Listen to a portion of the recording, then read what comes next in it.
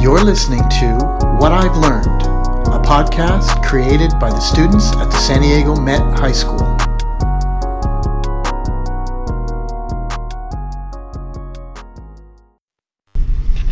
Imagine a small leak, dripping water slowly from your roof. Steadily, as you spend your time, it drips. You don't pay notice. It's only a single drop every now and then. It'll resolve itself, right? You spend your nights in leisure thinking about the leak and how someday someone you know might notice and come by and help to fix it for you. It's gotten a little worse. The water no longer drips. It's more of a pitter-patter, and the room is a mess now. Warped wooden floors and ruined paint, but you just can't be bothered. After all, the new season of Stranger Things just came out. You'll just avoid the room from now on. After indulging yourself in the new season of Stranger Things, you notice a puddle of water at your feet, and a puddle in the hallway, and a puddle in the kitchen. Okay, yes, it's a problem. You get it now.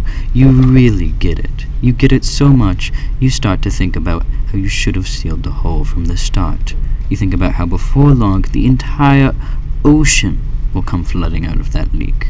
In fact, you think about it for so long that soon enough, the whole ocean really does come flooding out of that leak. The problem seems insurmountable now. You have to fix it. You take drastic measures. You temporarily turn off your computer. You ask for assistance instead of waiting for it, and you begin taking whatever measures you can to stop the problem from getting worse. Professionals arrive. You labor with them, giving all the information they need to help you. It takes days, hours, and boy does it suck.